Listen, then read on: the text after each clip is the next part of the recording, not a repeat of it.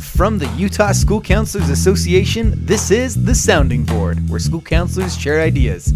I'm Nate Webb, school counselor, USCA board member, and every week I'll be speaking with different counselors and professionals that will be giving us valuable information in our counseling world. We cannot wait for you to hear these ideas. Let's get to it. What's up, everybody, and welcome back to the Sounding Board for the Utah School Counselors Association. How's everybody doing? Man, we're pretty well into school now. We're coming up on midterms for many of you guys, and I hope we're all surviving. I hope we're thriving, and if not, I hope that we are working together to get where we need to be. Just as some matters of business, we have the USCA conference coming up here in November, so please go and get your tickets for that. Your school hopefully pays for that, and if not, it is well worth it. So many wonderful presenters, including myself, are going to be at that conference, so everybody please be there. Today is going to be a shorter episode, but today I wanted to talk about where should we be spending our time as school counselors, as high school counselors, as elementary school counselors, as middle or junior high counselors, and as high school counselors. Where should we be spending our time? And is that different across the board? We're going to be diving into all of that. As most of you know, we have a Utah model for school counseling here in Utah, and it is kind of the golden standard. We have a national model, the American School Counselors Association. We have ASCA, but honestly, ASCA has modeled their stuff off of Utah. Like ASCA says that we need to have 350 per student for our caseloads. 350 students, per counselor. But USCA is like, no, we want to do better than that. We want 250. So USCA is amazing. Anyway, USCA, there's a Utah model for school counseling, and in that model, it has the time allocations, the time distribution that's recommended for us to be spending the majority of our time. And it's all split up into 4 different categories. They're split up into plan for college and career readiness, direct services, collaborative classroom instruction, which is direct services, and then systemic approach to dropout prevention with social emotional supports, which is also direct services, and then systemic program management, which is indirect sources. Now, across those, we see different things, right? We see different aspects and different activities, but every single one of our activities falls into one of those 4 categories. Or if you're like, none of that is related to counseling, then there's non-counselor activities as needed.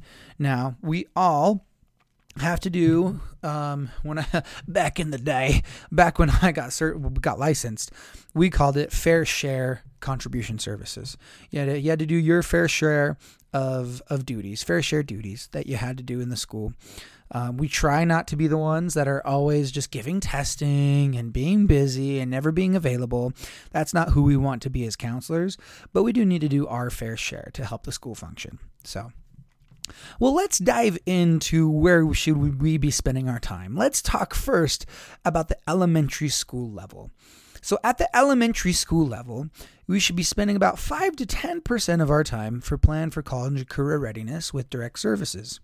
Now, understandably, that's a small amount of time dedicated specifically towards college and career readiness. Now, that makes sense because, well, we're in elementary school. We're not going to be talking about specific careers as much as we are going to be building habits with social emotional supports. And so specifically talking about careers and career days and stuff like that, it makes sense that only about 5 to 10% of our time is going to be spent towards that because these are little kids. However, I do feel like more of our time is spent towards college and career readiness because college and career readiness is so much more than talking about specific occupations. It is about, building those soft skills that are actually really hard to help our students be successful for the future. Now, the 2 big ones in the elementary school level are collaborative classroom instruction and systemic approach to dropout prevention. With collaborative classroom instruction, you're spending 35 to 45% of your time. About half of all your time is going to be spent doing collaborative classroom instruction. That is just a fancy way of saying doing lessons in the classroom. As an elementary school counselor, you do a lot of lessons in the classroom. You do a lot of talking to the kids. You go around, you give your curriculum, because there's a whole curriculum about social emotional needs, building good habits, really teaching kids those soft skills that aren't so soft, that are actually pretty dang hard. You spend most of your time doing that as an elementary school counselor. 35 to 45% of your time is going to be spent doing that. And then the other half of your time, 30 to 40%, that is going to be spent with systemic approach to dropout prevention. Those are your kids in crisis. Those are the direct services talking about your emotional distress, your emotional needs, your emotional supports. Those are those kids, the kids that are struggling, that need someone right then, right now. That's going to be spent. The other majority of your time is going to be spent. And you'll notice that the far majority of all of your time is going to be spent in direct services in some way, shape, or form. Whether it be through planning for college and career readiness, collaborative classroom instruction, or systemic approach to dropout prevention, those are all direct services. And I mean, 10, 45, 40, we're looking at 65% of your time at least. No, sorry, not 65. I do math. 85, 95% of your time about is going to be spent, 90 to 95 is going to be spent in direct services, working directly with the kids. And that's how it should be. And then the matter of which you're doing that is going to be different, right? With elementary school, we're focusing more on our lessons, social emotional needs, and on systemic approach to dropout prevention. Because the reason why we spend so much time with dropout prevention is because in elementary school, we start to build those habits, right? Our chronic tardy kids, our chronic absent kids, our kids that are constantly in crisis, those are habits, believe it or not. And so being able to help build healthy habits when they're young makes all the difference when they get into the big kids school, right? When they get into high school. So that's why we spend a lot of time doing that. Now, that being said, things change ever so slightly once we get into middle school. In middle school, our time spent for planning for college or career readiness, it jumps from 5 to 10% clear up to 35 to 40%. Okay, that's a massive jump. It's going from a fraction of your time to almost nearly half of your total time is spent talking about college and career readiness. And that's partially because, middle school, we want to get kids interested in furthering their education because high school is when it really counts. High school grades is when college is. Look at your college transcripts, look at your high school grades. Your high school classes can contribute to get at different pathways and things like that. And so middle school is when we really want to start hitting hard that college and career readiness, start thinking about different things you want to do, colleges you might want to go to. And then with collaborative classroom instruction, you're spending 25 to 35% of your time. And so you still want to be in the classroom quite a bit, about a quarter of your time versus half of your time in elementary school. And now your systemic approach to dropout prevention, it's going to go down a little bit from about half your time to about another quarter of your time. So your time in the classroom and your time one-on-one with your crisis kids should take up about a quarter of your time. And then the last part is going to be the same 10 to 15% for systemic program management. That's your behind the scenes stuff, right? That's taking care of planning things, calendar things, going to meetings, stuff like that. That should only take about 10% of your time, give or take. And so that's middle school, right? And that makes sense. The older you get, the more we're going to be talking about our colleges, your careers, your healthy habits, showing up on time, how to build a resume. We're going to get more into that. High school, though, once we get in high school, your college and career readiness planning time, it jumps from 35 to a whopping 45 to 55% of your time. And I'll tell you why. In high school, you have regular meetings called your PCCRs, right? Your Plan for College and Career Readiness meetings. Those are direct services. And many schools, I know that Cypress High School is like this, they do a one-on-one meeting with every single kid. The PCCRs, they're my absolute favorite because it gives you a good chance to meet and to get to know all of your students, get to know their dreams, their likes, their dislikes, and then we get to list out all right, what steps do we need to take in order to get to where we want to go to? And that is awesome. And so we actually spend a lot of our time with these PCCRs, whether it be, I remember at Tooele High School, where I used to work, we did freshmen and juniors were one-on-one, and then sophomores and seniors were in a group setting.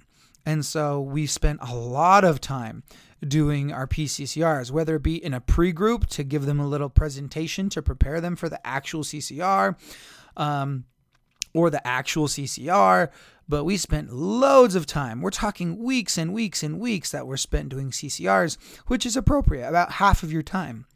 Now, in high school, your collaborative classroom instruction, it goes down to 15 to 25% max. So still only about a quarter of your time should be spent with collaborative classroom instruction. You might be able to, collaborate with your health teachers and have segments where you're talking about, healthy habits or social emotional learning, or basically brushing up on those basic lessons that they taught in elementary and middle school. The goal is always to be building upon what was taught in previous years. And so in theory, you shouldn't need to spend as much time because you're just reviewing. You're not starting from scratch like you were in elementary and middle school. Now, your time doing systemic approach to dropout prevention, this also is going to go down low. This is going to go to 15 to 20% in high school. And this can be kind of difficult because as a high school counselor, I remember it felt like most of my time was spent either doing CCRs or talking with kids in crisis, like all the time. And that was difficult because I felt like I should be spending more time talking one-on-one with these crisis kids. But the program says I only should be spending 15 to 20%. The thing is, your plan for college and career readiness, those direct services, talking one-on-one with those kids, it should actually help to decrease the amount of times you have to see them in crisis with emotional supports.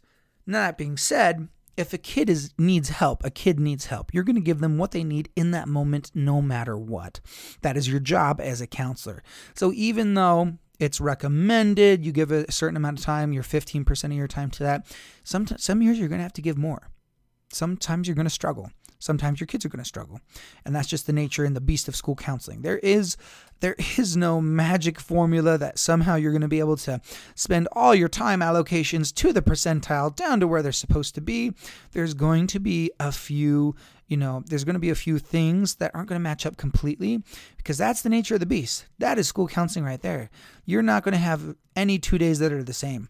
And honestly, that's something that I love about school counseling is because I know that no 2 days are going to be the same. I'm not going to fall into some monotonous rut of doing grunt work day in and day out. I don't know exactly what I'm doing every single day. I have a general idea, but I get to choose how I spend my time. But we have guides for how much time we spend in certain areas. Anyway, and the last bit, like all the other three areas, only 10 to 15% of your time should be spent doing systematic program management. The behind the scenes stuff, right? Now, in every single one of these, 85 to 90% of your time is going to be spent doing direct services to your students. And that's how it should be. Most of your time should be spent one-on-one with your students. And so if you feel like you are in your office just waiting for a tragedy to happen, then maybe let's change something. Let's be a little bit more proactive and find out what we can do to be more proactive in our school, to spend time where we need to be spend time. Things that you can use to help you figure out where you need to spend more time and what your school needs.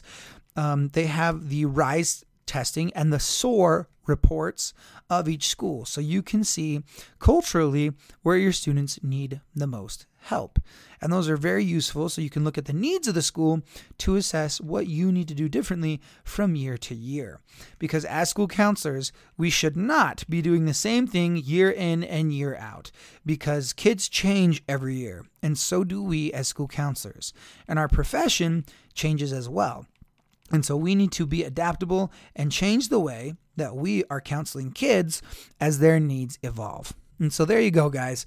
There's your breakdown for elementary schools, middle schools, and high schools of where you should be spending the majority of your time. I hope you guys found this podcast episode to be really, really valuable. Make sure to sign up for the Utah School Counselors Association for the USCA conference coming up in November. I'll try to have a link to that in the podcast description. Hope you all have a wonderful day, and we'll see you on the next one.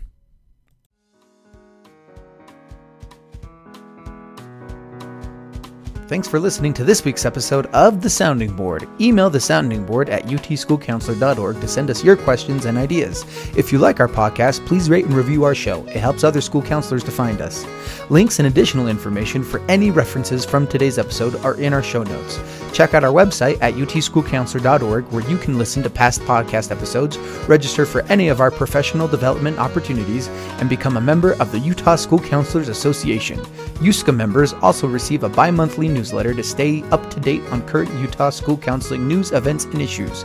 You can follow us on Facebook and Instagram at Utah School Counselor and on Twitter at USCA Tweets. The mission of the Utah School Counselors Association is to support professional school counselors in their work for students through advocacy, professional development, recognition, and support. This podcast would not be possible without the support of our members.